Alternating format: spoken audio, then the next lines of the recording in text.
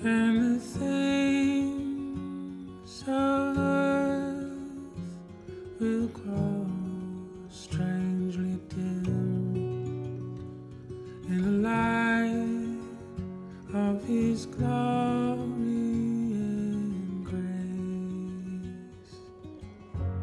Welcome, everybody, to another episode of Transregrets Snoopy Presents the Bible. I've got a very special guest with me today. Jeff Kane is here to speak with me about doubting Thomas in John 20, verses 24 through 29. Welcome, Jeff. Hello. Thank you for having me on. Thank you so much for joining me. I'm so glad we connected. You brought this passage up as a possibility to talk about, and I'm glad you did. I've been doing a lot of reading in John myself lately, and actually did a solo episode about one of the other instances where Thomas says something in John 14. So this kind of, it's in lockstep with that, so I think it worked out really well. Yeah, is that the story of going to see Lazarus then? No, it's the way. I think it might be right around that. I think the Lazarus is John 11. 14 is where Jesus says, "I'm the way, the truth, and the life," and Jesus says something along the lines of like, "You'll know the way that I'm going." And Thomas goes, "What are you talking about? I don't even know where you're going." He's right. Okay. It's a very interesting character in Scripture in general, and also in that Gnostic, the Gospel of Thomas, has some pretty interesting stuff in it too, but it's not somebody that we hear from very much, right? Yeah, because he kind of only has 3 lines of dialogue, right? I guess maybe he has a couple in the end of John, and then he has just like 2 other things. The thing you just mentioned, and then the line about going to see Lazarus when he says, "Oh, let's go so we can die with him," right? Something like that. Yeah, and it almost feels like he's not there. It's not like comedic relief or anything like that, but he is there. He has this sort of disengaged voice a little bit. Like he has this sort of skeptical voice about him. So I can see where people would nickname him Doubting Thomas. I think it's a little bit unfair, right? Because that's not really where he goes. In the end, he seems to pretty much fall in line and has a very decisive statement at the end of John, or at the first ending of John, where he makes an absolute and total claim of the deity of Jesus, but yeah, he has sort of an unusual presence as a disciple. Now, what about this passage intrigued you? What made you want to talk about it? So it's the story I've been familiar with it my whole life, right? Because I was born and raised Christian, and I always just sort of accepted it as just a part of the traditional gospel story, right? That's just a part of the end of the story, the post-resurrection appearances. And I guess for me, as someone who's been a bit of a doubting Thomas myself, I've been struggling with my faith. I don't currently consider myself a Christian or a believer anymore. And a big part of that was just the lack of physical evidence, like never having seen any kind of miraculous healing or a prayer being answered in a way that couldn't be sort of explained in some non-miraculous way, I suppose. Yeah. So it's something I've been thinking about, of like, what is the deal, as I've been wrestling with the stuff of like, if God exists and he wants us to have a relationship with us, why doesn't he make himself more clear, right? The problem of divine hiddenness, as some people call it. Mm-hmm. And I think about different passages in the Bible where Jesus himself sort of discourages people from asking for physical proof. I think about, I think it's in Matthew, Jesus says, you ask for a sign, but none will be given. Only a wicked and adulterous generation will ask for a sign. Yeah. I think, okay, so it sounds like you're not wanting me to ask. Okay, good to know. And of course, the story of doubting Thomas, Jesus humors him, right? He he appears before him and gives him that evidence that Thomas is demanding. But the last line that Jesus leaves Thomas with is a little bit eerie for me, in the sense of he says that it's okay that you needed evidence. The line itself is, you believe because you have seen. Blessed are those who have not seen and yet believed, right? Mm-hmm. So basically saying, like, it's okay, no big deal. I'll show you the wounds so you can be satisfied. But just so you know, it would have been better. You would have been a better Christian if you didn't need to see this physical evidence. And that's something that, as I've been wrestling with whether or not I believe in this stuff personally, it's something I've thought about, and I've thought, like, am I willing to take that trade? And where I'm at right now is like, yeah, okay, I'll be like Thomas, and I'll say, like, that's fine. I'll be considered a lesser believer if I can just have some piece of tangible evidence. I'm willing to trade in going down a notch in the hierarchy of blessedness for the sake of some physical proof, so that I can actually believe. Yeah, that's interesting. I mean, it's like there is definitely, it's a well-established sort of Christian belief that there is a hierarchy of people in the afterlife, that some people, you know, despite whoever will wind up going to heaven or, you know, be a part of the kingdom of God in eternity, rather than being cast into the lake of fire or annihilated permanently, or whatever your belief in that regard is, that like some people are elevated and seated right at the, you know, the side of Jesus, and some people actually, like, in script in the Gospels, ask Jesus specifically for this position, and he kind of chastises them for it. Says, like, that's not what you need to be worried about right now.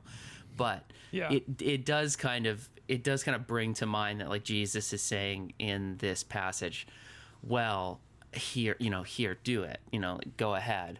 But just so you know, it's better to not need proof. It's better to just believe. Maybe we should just dive right in.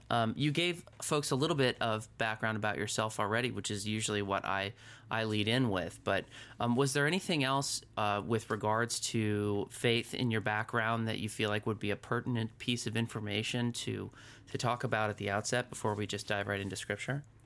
Boy, I don't know. I mean, it's kind of a long story because it's my whole life. But I mean, I think just the general sense of it is, was born and raised a Christian, lived in kind of conservative evangelical land for just my young life, I guess, like through childhood and into young adulthood, and then kind of became a little bit more of a liberal Christian who found more progressive interpretations of the Gospels and Scripture in general later in life. And like I said, now where I'm at now is I feel like I'm doubting Thomas in the part of the story before Jesus comes and reveals himself. So I'm currently still waiting for a reason to believe, some kind of evidence that is undeniable. Yeah. I mean, I think there are a lot of people that are kind of waiting for the wound to touch, right? Mm-hmm. Like, if not that, then like waiting to see a leper cured in front of them or something like that. And I understand it, because like the world we live in now is so far removed from everything that was happening then, right? Not just chronologically, but like every bit of our way of life is different. And the urgency with which the Gospels and the epistles were written shortly thereafter implied a sort of like immediacy to this sort of second coming, the return of Jesus and the judgment and all this. And, there are different interpretations with what things like Revelation meant and whatnot. But there was this immediacy to it that every year, every day and every year and every 100 years and every 1,000 years that goes by since that happened, it becomes harder and harder and harder to engage with this faith background and not try to create a new version of it or turn it into something else, or solidify it in an earthly thing like money or power or whatever that doesn't really jive with what the message of the scripture originally says. So it's totally understandable. And I'm sorry, I have this terrible habit of asking unanswerable questions or questions that are like going to take way too long to answer. So I think you summed it up very well, and I appreciate you humoring me there. So when you were doing some reading in advance for this, what you told me that you were doing, what was the translation of the Bible that you were reading? So I was reading NLT. That's been my go-to translation recently.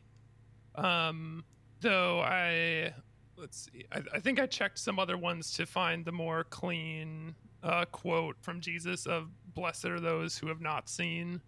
Let me pull this up here, because in NLT he says, "You believe me because you have seen me.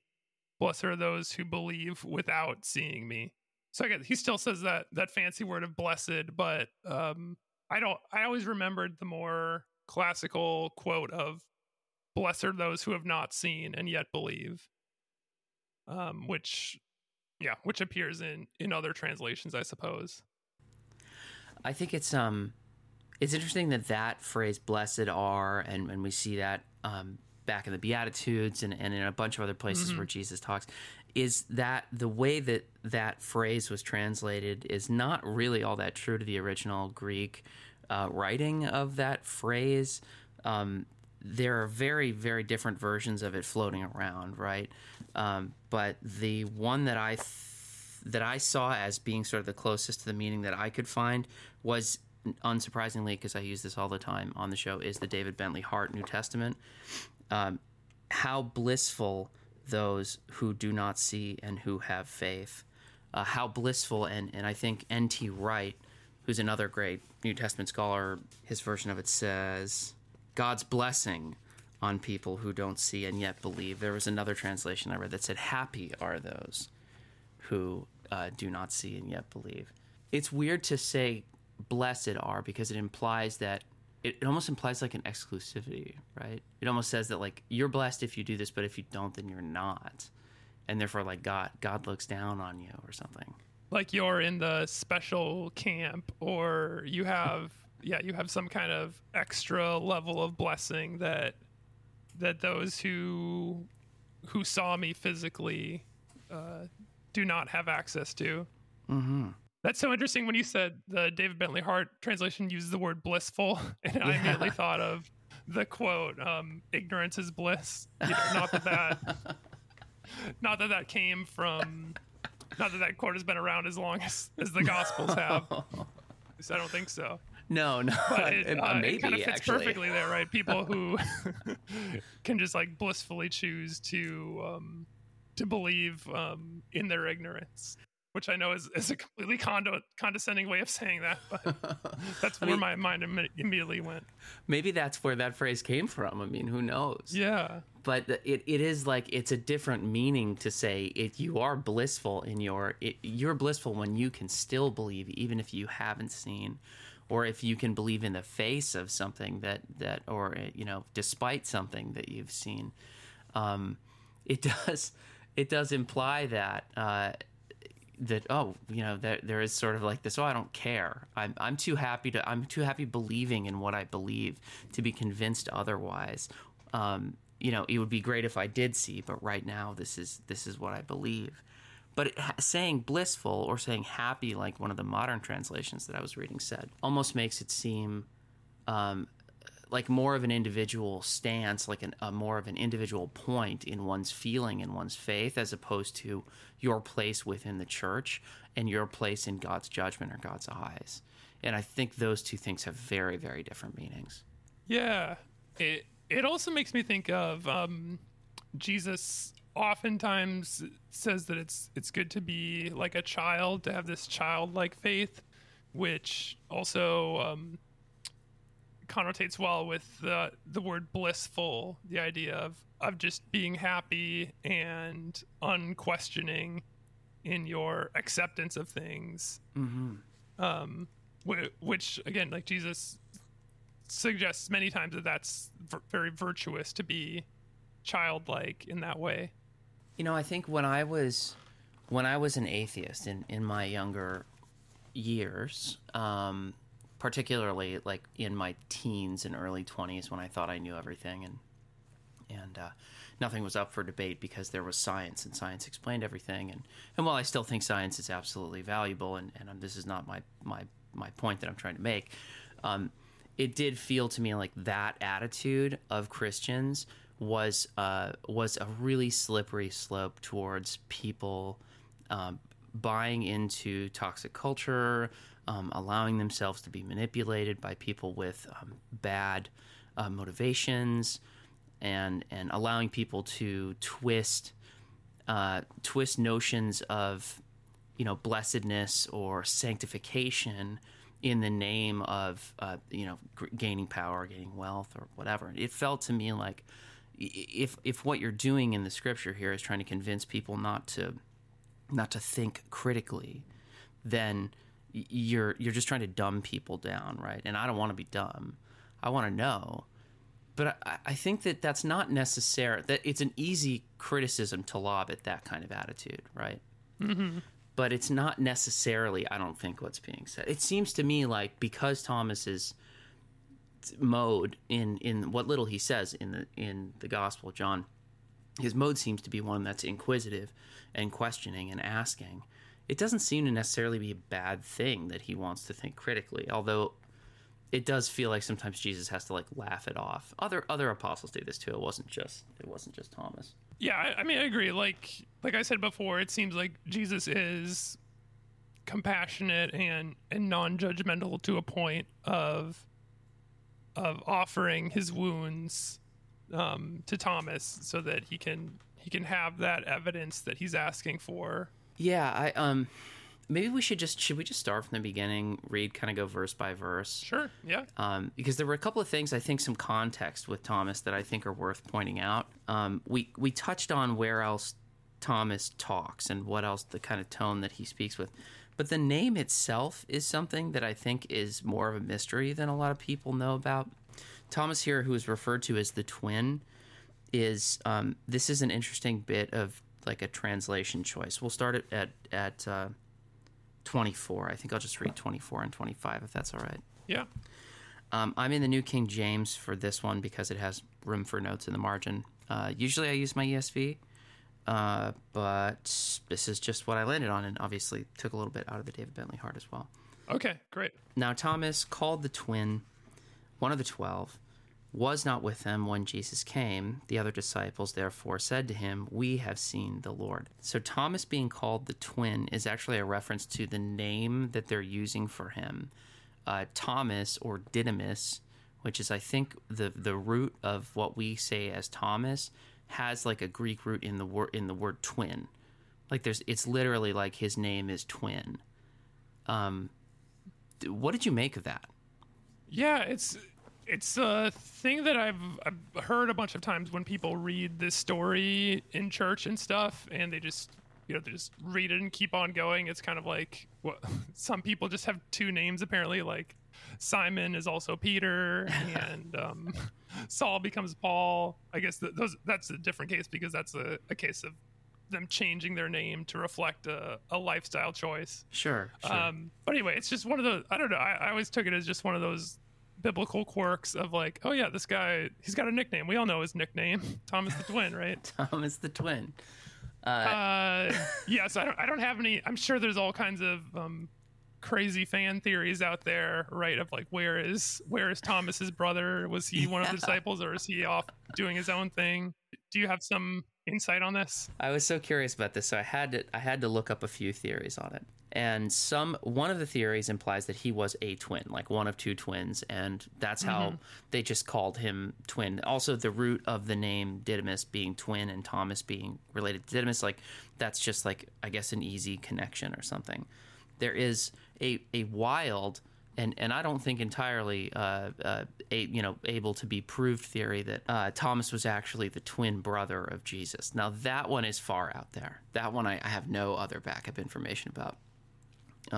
We do know that Jesus had brothers, and it's implied there. But. Sure, but that That makes the Christmas story just so mysterious then, if there was this secret baby that no one cares about. Right, exactly. When the shepherds and the wise men show up, it's like, we've come to see the child. No, not that one. Forget that one. No, not this one. No, that's the fraternal twin. The other, okay, they're actually two different dads. It's very confusing. Other than that really wild one, there is a theory that Thomas's actual name is Judas. And to distinguish him from Judas, he had the same name. They just called him something else. And twin was their way of recognizing that it's like you have the same name as somebody else. That one also feels a little weird to me because, because there's another Judas in the Bible, right? Because I know there's that line of now Judas, not Judas, the one not who betrayed Iscariot. Yeah. Which, bummer for that guy who always has to distinguish himself. Yeah, by the not way. That Judas. I think that theory that his name was actually Judas was pulling from that line as well, saying that's actually the Thomas that we hear about. Oh, I see. It's one and the same, which is, again, a lot of these things are impossible to prove. We only have the text we have, and Sure. the church has gone through a lot of scripture, canonizing and uncanonizing a lot of things to get to a point where this is all that people are willing to accept as authentic scripture. Now, whether that was the right choice is another question and another conversation for another time. But really, we just have what we have. So we have to either think of these things and go, wow, what a wild theory, or what a funny thing to think about, or just kind of come up with our own opinions about it. I don't think any of these theories are like heresies or damnable blasphemy or anything like that. Oh, yeah. Yeah, sure hope not.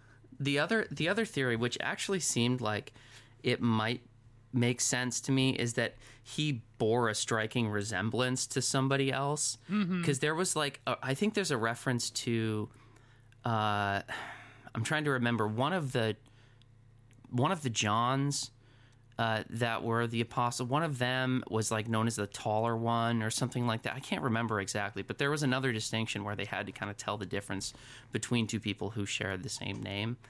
I mean, maybe that has something to do with it too. I think that the easiest way to explain it, though, is that he was a twin. Yeah, because there's two Jameses among the apostles, it's right? It's James, yeah, not John. Yeah. Yeah, and there are multiple Marys, of course. There's at least 3 that we know of, right? With Mother of Jesus, Mary Magdalene, and the other Mary.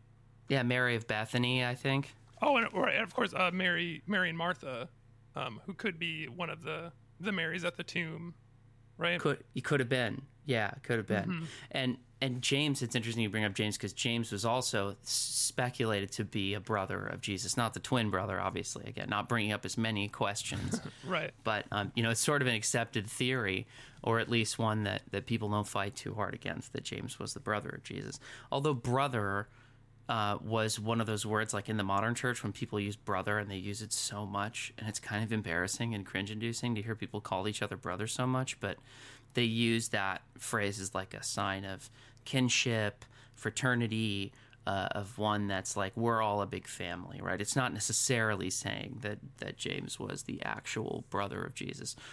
I'm willing to accept that as James being the brother of Jesus, so I don't see any reason not to. Oh, yeah, sure. Yeah, I suppose that could be controversial if you want to believe that Mary was a perpetual virgin, right? Because that would mean she didn't have any other sons or daughters, because that would not be divinely induced. What's the word? No, divinely conceived. Yeah, I forgot that doctrine. Yeah, sorry, Catholics. I apologize.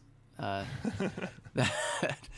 not all Catholics. I don't even think. Maybe, I'm not sure. Anyway, I won't dig the hole any deeper not for all myself. Catholics. Okay, so I'll continue the end of 25 here, and then we'll keep reading.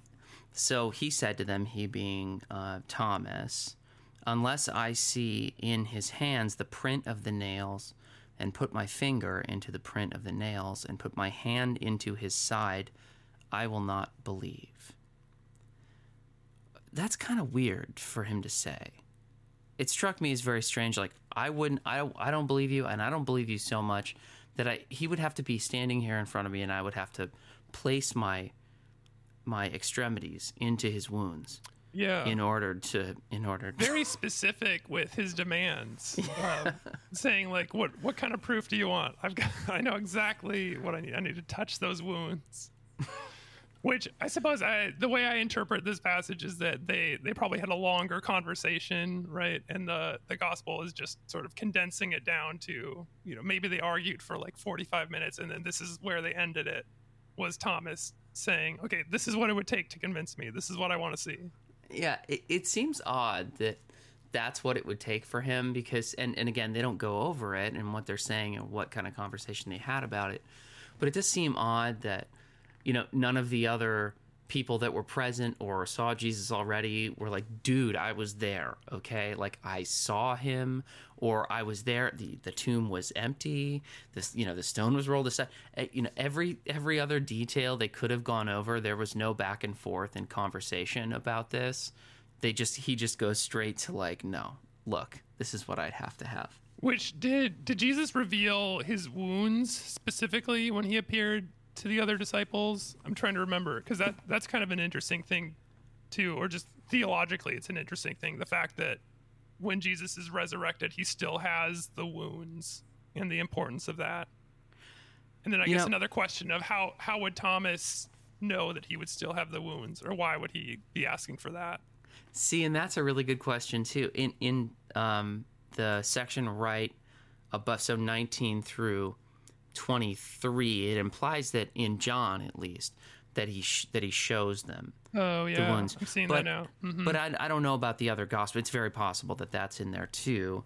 But also the other gospels tell the story of who Jesus comes and talks to first differently, who experiences Jesus' presence first differently. Like the gospels are not in absolute conclusion about this with each other. They all kind of tell this story just slightly differently. Yeah. That's one of the most interesting things, I think, about the Bible being as foundational as solidified as it is now. It still isn't really a 100% detail for detail telling of a story from different perspectives. There's little variances in all. Yeah, I mean, I have not been to seminary, but I've heard this story from different people that a kind of a classic exercise you'll do in seminary is try to harmonize the four gospels.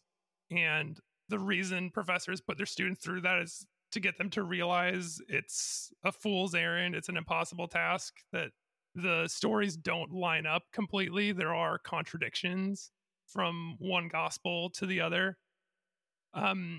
Something I couldn't find the source. I just remember hearing this somewhere, and I'm sure it was from a non-Christian scholar, but they were speculating that because the Gospel of John comes later and is like theologically different from the other gospels and is trying to prove Christ's divinity, that they're saying like the reason the synoptic gospels don't have Thomas and this one does is because that was like part of the reason for John writing his gospel, was to try to prove to people Jesus was divine. So he's like, let's throw in a story here that will address those who have doubts, so that we can pacify the doubters who are trying to win over to the story of Jesus. Have you heard that theory? Yeah, I have. I don't remember where either, but it kind of makes sense the way that this is kind of tucked in to the end of the book. And there's even a section like right after at 30 where it says, Jesus did many other things in the presence of his disciples, which are not written in this book, but these are written that you may believe that Jesus is the Christ, the Son of God. He's just spelling it out. And John does this throughout. Right, throughout his whole gospel, John does this, spelling it out. Like, so this is what we're supposed to take from this. Do we all understand what the meaning of this passage is supposed to be? Which is funny for somebody who then went on to write the letters that he wrote, and then the Revelation, which are, the Revelation especially is just out there, right? It's the least spelled out thing in the Bible. It's the least easy to understand thing. Yeah, completely vague and obtuse in a way, but at the same time not sparing any of the details, right? No. In the book of Revelation, he gets very specific about the dragon has 7 heads. Count them 7. One could argue too much detail, because now that book is used for everything and for things it was never supposed to be. Yeah, because every detail is a hidden clue that's going to point us to the apocalypse. Right, putting in all the our little current puzzle day. pieces together, and all of a sudden we Yeah. have all the information that we need. If the now. book of Revelation was twice as long, would we have twice as many Left Behind books right now? Oh, God help us. um, you mentioned seminary. I saw on I found you initially actually and eventually reached out. I found you initially on TikTok, and I follow you on Instagram. And I liked your videos, and you made a very cool filter that was like a denominational filter. What Christian denomination? That was you, right? That made that. Yeah. Yeah, it's very popular now. Actually, it's gotten some traction, which is pretty cool. It blew up. Yeah. But you mentioned in a video of yours that you went to Bible college, which is different, obviously, from seminary. What was your experience like there with regards to like apologetics? Was there any approaching that kind of education there in the school that you went to? Yeah. So Bible college is basically the undergrad version, I suppose. So I just got my bachelor's degree, and like if I wanted to go into ministry, like to be a pastor or something, the traditional route would be like after Bible college, go to I think 4 years, right, of seminary. Oh, Seminary is okay. kind of the PhD version of biblical studies, to summarize it. But yes, so this was I took a lot of Bible classes. I think I took one on the Gospel of John. I definitely took apologetics. That was a whole class that I remember very well because a lot of it rubbed me the wrong way. Like I was a total believer at the time, but it always kind of bothered me how dismissive my professor was of non-believers. Like we talked a lot about the empty tomb, right? How do you explain the empty tomb? And it would say like atheists will say the swoon theory or the stolen body theory, and we would kind of like just describe the atheist argument and kind of laugh it off of like, oh, that's so ridiculous. Which to me, I always thought like, is that idea more ridiculous than saying someone was miraculously raised from the dead? Again, like at the time I went along with it, but it sort of bothered me, and maybe that was a seed of my unbelief that would come on later. That's interesting. Yeah, the only reason I brought it up is because we're talking about faith and believing and some people needing proof or evidence. And I think the best that, and I wouldn't even say that this is the best that they've come up with. This is what the Christian church at large has come up with in order to combat this notion that like we need scientific proof of, Jesus being God and Jesus being resurrected and all the miracles being performed and things. So their way of doing it was kind of coming up with these like rhetorical tricks. And there are videos everywhere. You don't have to look very, very hard to find them of pastors on college campuses trying to engage people in debates and things like that. And 9 times out of 10, the person that is there, sort of instigating these conversations, instigating might not be the right word, but the pastor that's there conducting these sort of apologetic sessions with non-believers comes off looking not great, right? Comes off looking kind of dismissive, kind of condescending, and ultimately, even if even if at the end he makes a coherent point, the way that he got there came off as so unlikable that it's like, who are you actually winning over with this kind of approach? Yeah. The practice of apologetics it's interesting. It's something I feel like I've engaged a lot in because I've watched a lot of like debates on YouTube of like an atheist versus an apologist arguing whether or not God exists or if the evidence is there or that kind of thing. And I've heard many people say that apologetics is basically only effective or is only meant for the flock, people who are already believers who are maybe struggling with their doubts. It's a way to sort of pacify their questions and get them to kind of just say, okay, well, I guess this guy's smart and he seems to have some kind of explanation, so I guess I can just accept that the Bible is real, that everything it says is true because there's this apologist who has a PhD from Stanford or something confirming it. And that, apologetics is not very well respected in the non-Christian community from what I've seen. Yeah. I mean, I think that's probably a good point. That it's probably meant more for people who are struggling with doubts themselves, but consider themselves to be believers and are just looking for like a foothold, as opposed to trying to like convince people who are resistant to being won over, just don't want to hear about the gospel and are refusing to understand Jesus. The points that they make aren't super compelling, I don't think, to people that aren't already at least a little bit informed about God and about Jesus.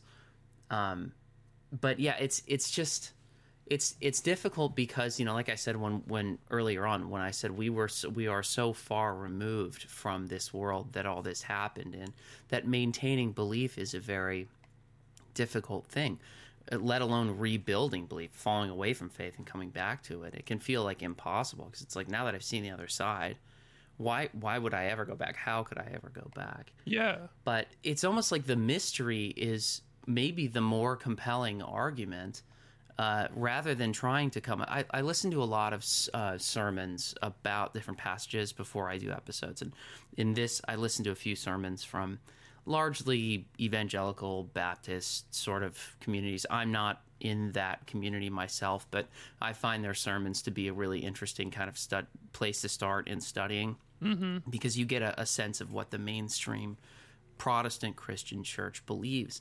And most of the pastors I heard preaching on this were talking about Jesus' resurrection as if it was just a foregone conclusion. Like, this already happened. Like there's enough proof out there already that we don't even have to explain this.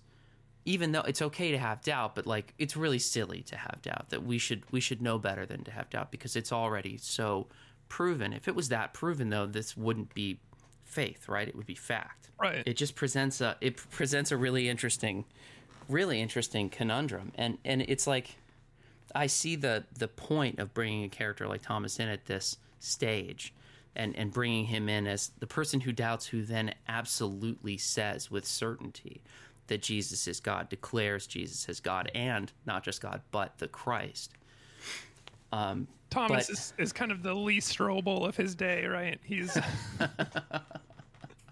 of making very compelling movies, several movies. Yeah, he even went on to write a book, you know, that's controversial. It didn't make it into the canon, but and that's the other thing that I think people who aren't familiar with the Gospel of Thomas are doing themselves a disservice, because at least if you read that, you'll understand some more of the mystery behind this character, even if it's not legitimate, and even if it wasn't written by Thomas, or even if it has no lineage in that at all, and it's really just like a bunch of Eastern sayings that they try to like cobble together to make it about Jesus or whatever. The fact that this inquisitive character from the accepted Gospels is then projected onto this mysterious collection of sayings and mysteries, like that's, I mean, a kind of a far out thing. Yeah, so I literally just read the Gospel of Thomas for the first time today, in preparation for this episode. I'd always heard of it, and I knew it had this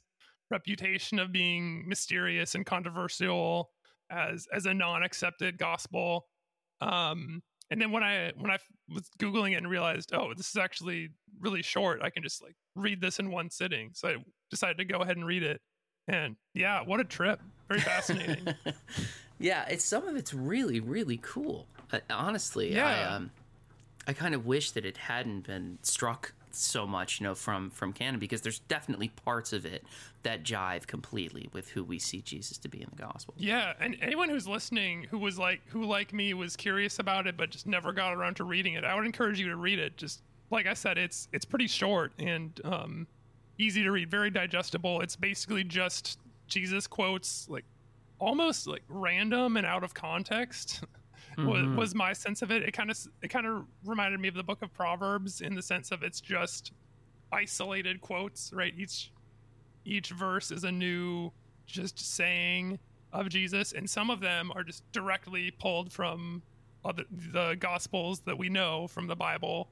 And so like I recognize those sayings, and then some of them are very strange, and some seem out of character, and have just very strange implications. Yeah, and Jesus comes off as very, like even more difficult to please and kind of confrontational, that even more so in the Gospel of Thomas than he does in the canonical Gospels. I've actually heard a theory that Mark, originally the Gospel of Mark, was written a lot in the style of, very similarly in the style of the Gospel of Thomas, where it was just kind of a bunch of different things, phrases, little stories that they then had to piece together to make a larger story. I don't know where that theory came from, but it's believable, right? Because the way that the way that all this stuff was written down, we didn't have chapter numbers, we didn't have verse numbers, none of this stuff was written out like a book. It was on scrolls. It was on, this was written without punctuation, or in some cases without the same organizational structure that we have it. It's not the way that we know the Bible to be now, which makes the inerrant biblical inerrantists look, I think, silly. To look at the Bible as we have it today and say this is the decisive, definitive, complete Word of God, even though it took us this long to get here with it, and we've changed the structure and we've changed the order, and it's not in chronological order, and there's a bunch of other things that we changed about it. Yeah. Do you have an understanding of why specifically the Gospel of Thomas was not included ultimately, or any theories on that? The only explanation that I've heard of really for any of these Gnostic Gospels or any of these sort of additional stories, I think I brought up like Peter and the Pearl Seller and a few other stories in previous episodes, is basically they just determined that they were not authentic.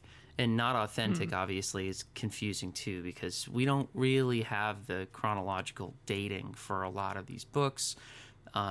It's pretty widely accepted that the Gospels that we have, while they may have been initiated or brought to bear like by the people that they're named after, they probably weren't actually written by those people, that maybe they were just stories that those people told.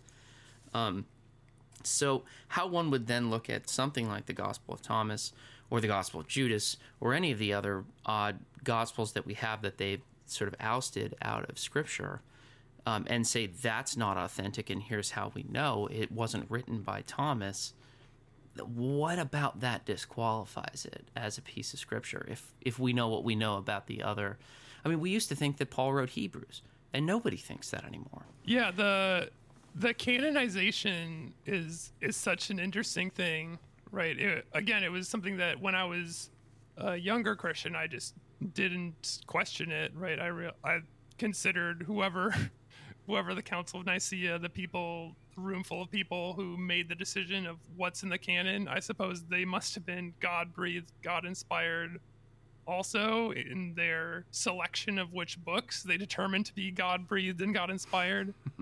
And when I got a little bit older and started to question those things, that was a large lingering thing that gave me pause of, even if these books are divinely inspired, how do I know that the people who chose and edited and decided which books make it into the final collection, how do I know that they made the right decision, right? Or that they didn't have some sort of ulterior motive. That was one thing that I always thought about too, and I was when I was an absolute atheist and I determined there was no value in Scripture or faith at all, was because I was like, well, this is a book written by men, and therefore men are bad and evil, and we do all kinds of terrible things in the world. Human beings are flawed, and as a result, like anything that was codified and normalized and made into a formal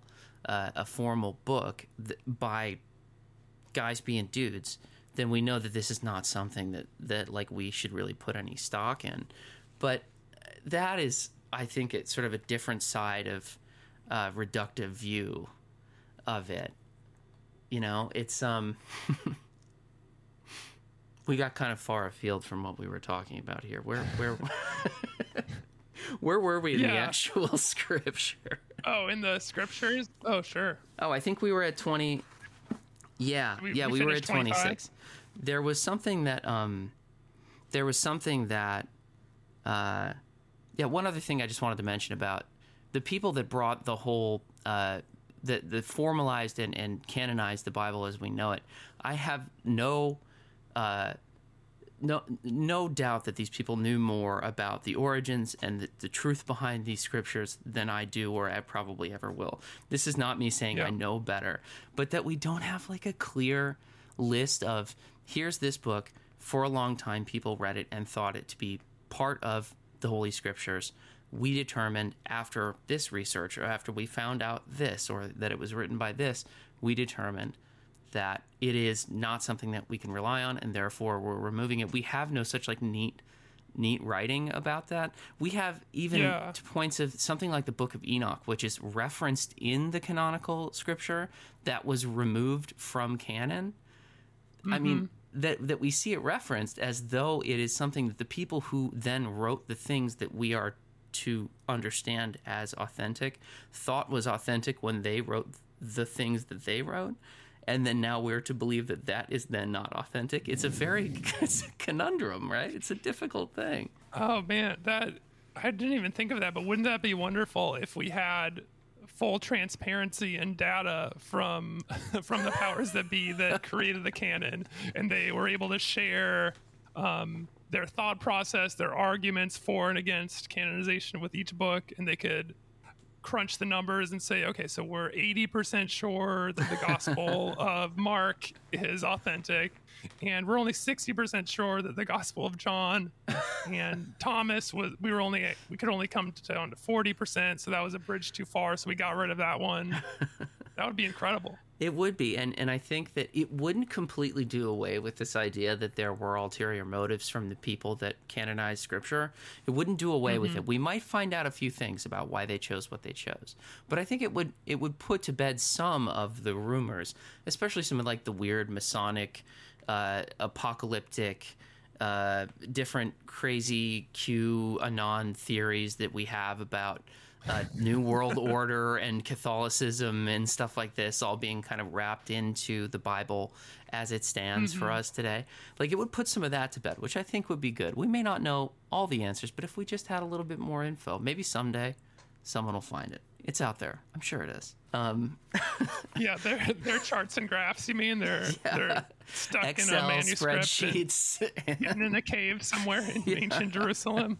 Yeah, somebody's gonna find a hard drive. It's gonna be underwater.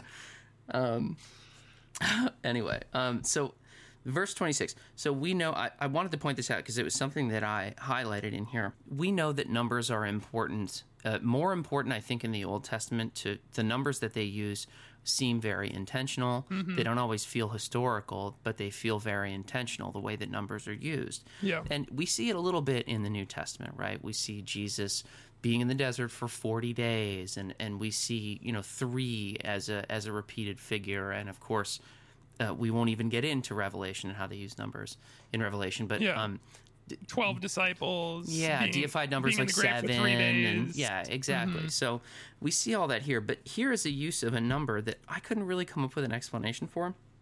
After 8 days, his disciples were inside again, and Thomas was with them. So this is after they had the conversation with Thomas in the first place. Thomas said, "There's no way I'm going to believe it unless I put my hands in Jesus's open wound." Like, totally gross, dude. 8 days go by. They don't want to say anything to Thomas. 8 days go by, and then they get back together with him.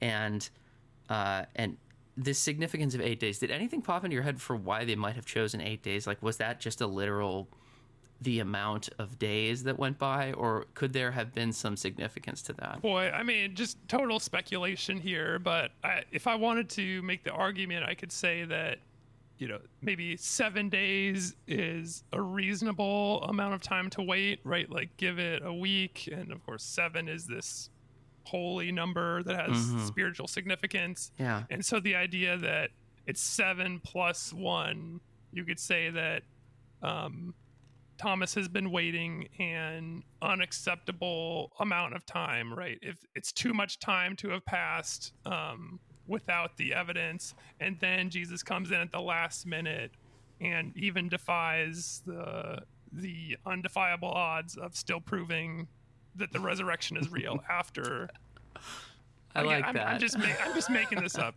No, I couldn't come up with anything, so that's better than what I could come up with. The other detail in this verse that I thought was notable and interesting was in the section before this, there was a mention of the apostles meeting, or the disciples meeting in behind closed doors, because they were worried about what might happen if people found out about Jesus coming back, and the early church being under persecution just from the get-go, basically. This detail of the doors are shut and Jesus came, the doors being closed, and stood in the midst and said, "Peace to you." Were you imagining this like he just appeared out of thin air? I was, though. I wonder if that's because I've seen this scene in movies as a kid, and it seems like he normally kind of teleports in or very gracefully crossfades in a beam of light or something. But yeah, that was something that I always noticed. That was an interesting detail in the Gospels. They talk about Jesus passing through locked doors, which I always thought, like, I mean, of all the miracles of Jesus, that's not the most impressive one, right? It kind of, I mean, it feels like a parlor trick or something, right? Yeah, it's not nothing, but right. I mean, if someone was able to pick a lock in 2022, I wouldn't think he was the Messiah exactly. And by that logic, why would the stone be pulled aside on the grave? And why would they know that the tomb was empty? Why wouldn't Jesus just appear? Right. But that is a good question. Like in your mind's eye, do you picture it as him like phasing through the door? Do you picture it as the door is locked, but he's miraculously able to unlock it and just opens it and walks through? Or do you picture him kind of teleporting in? Yeah, I imagine them sitting at like a round table, kind of like praying or discussing what's going on. And then, like a cloud of mystery, Jesus appears like over the table that they're sitting at. Although physically, I don't know how. It's kind of hard to picture now that I'm thinking about it. Yeah, I guess a nice subtle way to do it would just be like they look one direction, they look back, and suddenly he's there, right? Exactly. Like without all the fireworks of teleportation, if he's just mysteriously appears when. I mean, that's very Jesus. When he's out of no their field of frills. vision. Yeah, we're not gonna tell anybody about this. Don't go being all showy. I'm just gonna be there. Yeah, it's like when Batman talks to Commissioner Gordon, right? And then Commissioner Gordon looks the other way for just a second, and then when he looks back, Batman's gone. It's like that, but in reverse. I'm certain that's where they got that idea from in Batman. Jesus wandering around post-resurrection. Yeah, he's a superhero, I guess.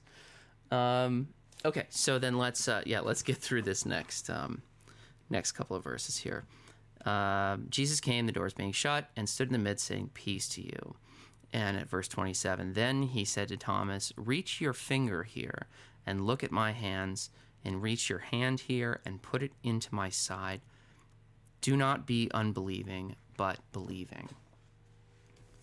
So Jesus is like challenging him, like, well, you said this is what you wanted, so go ahead. It's kind of weird, right?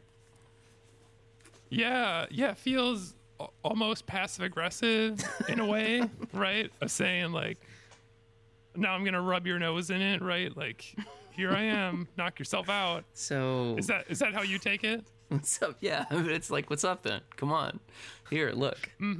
Yeah, but I mean, it's fair, right? But you mentioned earlier too that, like, how do we even know that Jesus still had the wounds, and why would Thomas think that the wounds were even still there? If Jesus was raised from the dead, wouldn't he be healed? Yeah, why not? Why not be healed, right? But which I know that's sort of a theologically significant thing, right? The fact that even though he's raised from the dead, he still has the wounds. Yeah, that he carried the wounds with him. And the wounds are like, there is a huge reverence for those wounds, especially in Catholic culture. There's entire chaplets and rosaries about praying to the wounds and what each wound signifies or what it could mean. And yeah, of course, the phenomenon of stigmata. And yeah, what would the purpose be of a resurrected? This is an impossible. Again, here's another impossible question, if you don't mind indulging me. What is the purpose of a resurrected Christ, of the God-man who's raised from the dead? What is the purpose of him still being wounded? when he comes back? Is it that his physical form isn't like completed yet, that he's not fully raised back into heaven? Once he's in heaven, the wounds go away and he's not wounded anymore? Or are the wounds with him forever as like a sign of his time with humanity? Or what do you think? I feel like I've heard it preached at least once at some point in my upbringing that the wounds are with him forever, right? Like when we see Jesus in heaven, he'll still have the wounds, and that's theologically significant. It is a good question though, right? If the whole point is to say that he broke the curse of death, he defeated death by raising from the dead, but he didn't defeat like pain and suffering completely, I guess is a way you could interpret that, or the fact that he still has those marks as a reminder of his sacrifice, which makes it seem like the wounds are more for us than they are for Jesus, of course, because we're supposed to remember his suffering and remember his bloodshed when we take communion and things like that. Yeah, like if we're going along with the passive-aggressive tone of that statement, like it's like when we get up to heaven, Jesus is going to be like pointing at his wounds, being like, remember this? Yeah. Remember when you guys did this to me? You want to touch it? Do you want to touch it? Right. It's like... it's like if you're... I don't know, if your brother pushes you off the deck when you're a kid, every time you see him, you have to point to that scar that you still have. Like, still remember I forgive you. Other people might not, but I forgive you. I'm the one that does the forgiving here. I don't know if I should be laughing at this. Yeah, that's not okay. You can't laugh. That's it. There's my big heresy, everybody. Sorry. This week's heresy. Well, so I think kind of an unanswered question, because the text doesn't spell it out, is whether or not Thomas actually touches the wounds or not, right? Like you asked, like, why does Jesus tell him to, instruct him to? But it goes right from the passage itself in verse 27 goes from Jesus saying, go ahead and touch, to 28, Thomas says, my Lord and my God. So you have to read between the lines.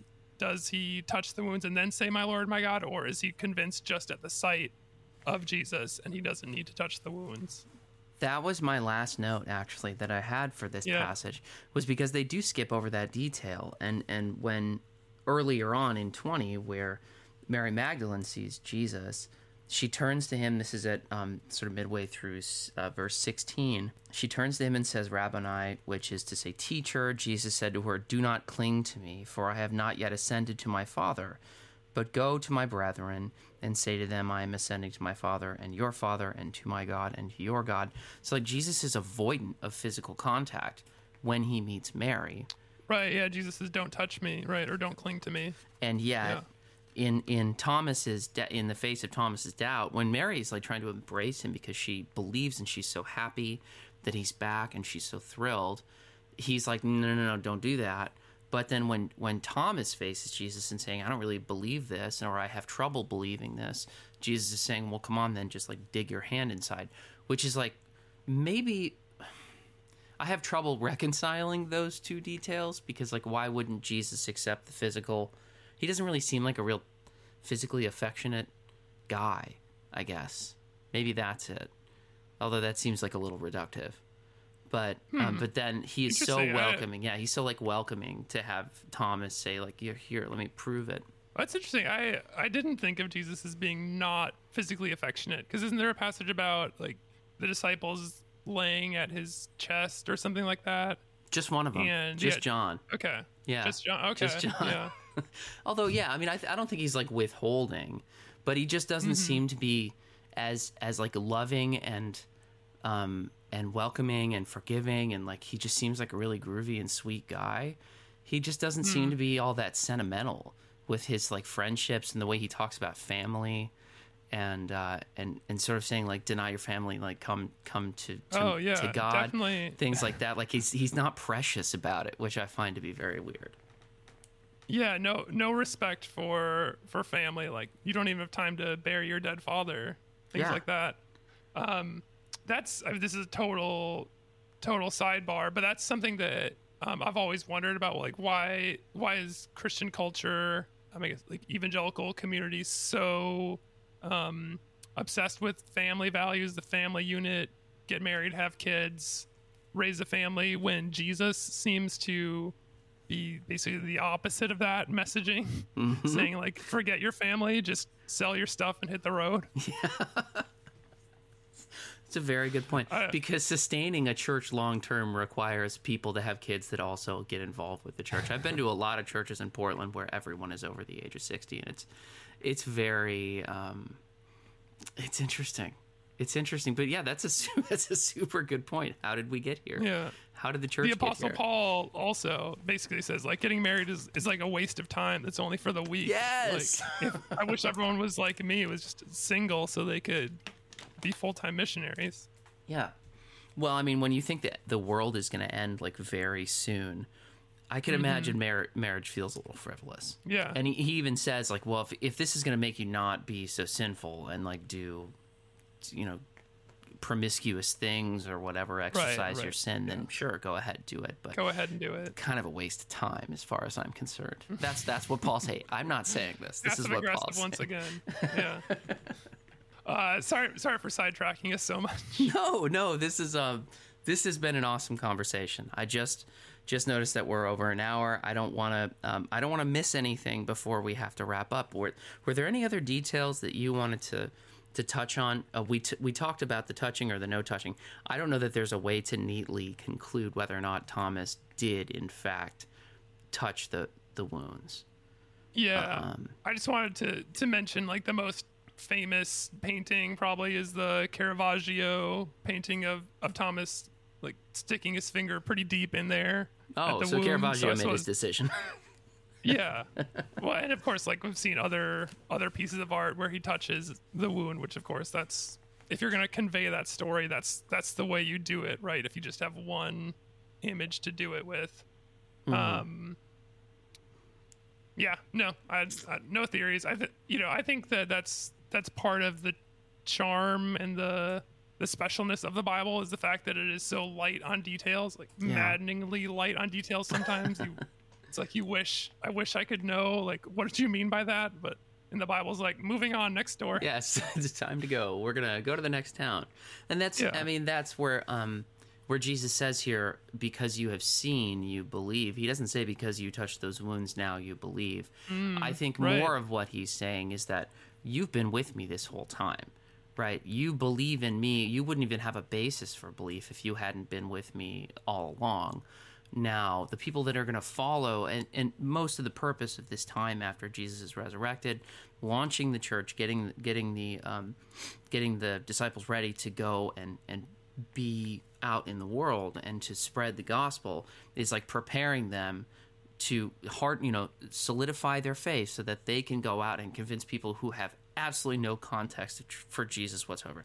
They might have heard his name once, right? There might be some story floating around their town about this guy who raised from the dead, but nobody else knows this much about me. So you're going to have to do a really good job at convincing these people, because and it will be harder for them to believe, but if they can, they will be blessed, or they'll be happy, depending on the translation you want to use. So I guess my final question is why can't we get physical evidence, right? Like if Jesus can appear to Thomas and he can appear to Saul on the road to Damascus, why not just appear to people who want to believe and are asking for a sign? Like, why hold back? Do you have a theory on that? Because anyone that believes, we have to think that God is capable of it, right? We have to think that God is able to do this. I don't have a theory. If you believe in omnipotence, you can't say he's too busy. He can't pencil you in, right? Right. It's not about, God's like away on business doing something else, right? This is like, I don't have an answer for that, and I've never been satisfied by it, to be honest. It's one of the things I think that hangs up my faith more than anything. It's something that I pray about all the time, because it's like I'm not, and it's bad, right? In the eyes of the church, I think in general, you're not really supposed to pray like that. Even in the Old Testament, God is very resistant to people who want proof or who want to put God to the test, right? We're not really supposed to do that. But Well, I think of the story of Elijah with the prophets of Baal, right? Where it seems like God is happy to prove himself, right? Put on a big spectacle to prove that he is real and that Baal is not, at least in that story. and there are cases, lots and lots of cases in Scripture where God makes God's self known to people, and Jesus proves that he is Jesus, or that he is the Christ to people throughout the Gospels. Why did it seem like that activity stops? The only answer I really have, and it's not a satisfying one, so I'll just preface it with that, is that Good start. if if God does appear to people today, most of the time we hear someone say, God came to me and spoke with me and put something, or that phrase that evangelicals especially like to use, God put something on my heart. That when God speaks to people today, they are immediately, almost universally, kind of cast off as like kooks. That we can't possibly believe, even within the church, there are people who think this way, that if you actually believe that you talked to God and that God appeared to you and said something to you, there must be something wrong with you mentally. So I wouldn't say that this is actually happening to those people, because there's no way to prove it. And a lot of the time, people who say that are saying crazy shit, stuff that's like not backed up by anything in Scripture or in church history, or hasn't ever. It's totally unprecedented, or it's totally hateful and it's gross and it's ugly. So, I'm sure that there are a lot of people who are totally deluded and faking that entirely. But there does seem to me, at least, to be a possibility that some of those people that have seen God, or say that they have seen God or witnessed the presence of God, have actually done it. Now, will we ever have physical proof of that? No. And that's the hardest thing, because we're not going to find the ark, right? Anytime you see someone saying, "Oh, we have Jesus's robe," these TikTok videos. God, these TikTok videos of, I should just get off the platform. I fully know this, but I'm trying to promote the show and I'm trying to get it out there and stuff. So I'm posting clips and anyway, these TikTok videos of people finding the sandals that Jesus wore, or the robe that he wore, or the pieces of the cross that people used to sell in magazines. It's not just like bad from a theological, moral standpoint, but it's like sinister and kind of evil to like prey on people's desire for proof that God is real, when most people are seeking God for solace and for like strength and for motivation to stay alive and to overcome and to recover from things, and that people still prey on them in their need is just, it sucks. It really sucks. Yeah, I mean, I've been to a lot of like ancient churches in Europe and the Middle East, where it's like we have a bone fragment of John the Baptist on display here, and there's a whole shrine around it, right? And it seems, kind of cheesy and gimmicky at best, and idolatrous at worst to make such a spectacle of this, supposed archaeological find. Yeah, that most of those, most archaeologists, most people who are in that science field will never verify anything like that, and oftentimes have proof to show the opposite of what the claim is about a certain find. It's really tough. Yeah. And I think it's why a lot of people have either walked away from faith entirely, or why a lot of people won't even begin to approach it, because they need something tangible. And who could blame them? Tangible, like Thomas, or even spiritual, I would say, like Saul. Saul turning to Paul, because I know this is somewhat debated too, of whether Jesus appeared to him physically, or I've always pictured it as being more of a spiritual apparition, right? Like a light from heaven.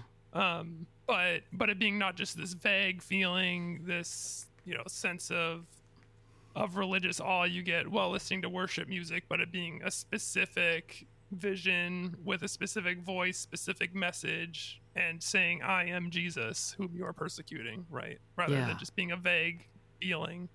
Yeah. And that's why a lot of people are secessionists, right? That's why a lot of people think that the Holy Spirit just doesn't act in that way anymore.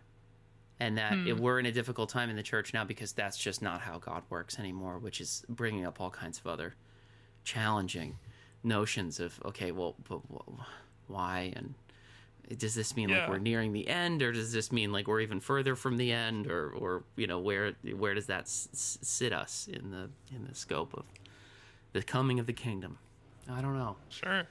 This was an awesome conversation. Thank you so much for coming on. I was just about to say sorry for ending it on such a bummer note. No, that's normal. I think that's par for the course for us. We cycle through a bunch of really awesome scripture or interesting passages and bring up all kinds of theories, and at the end we go, I don't have an answer. I guess I just have to either keep thinking how I'm thinking or let this inform my thinking going forward.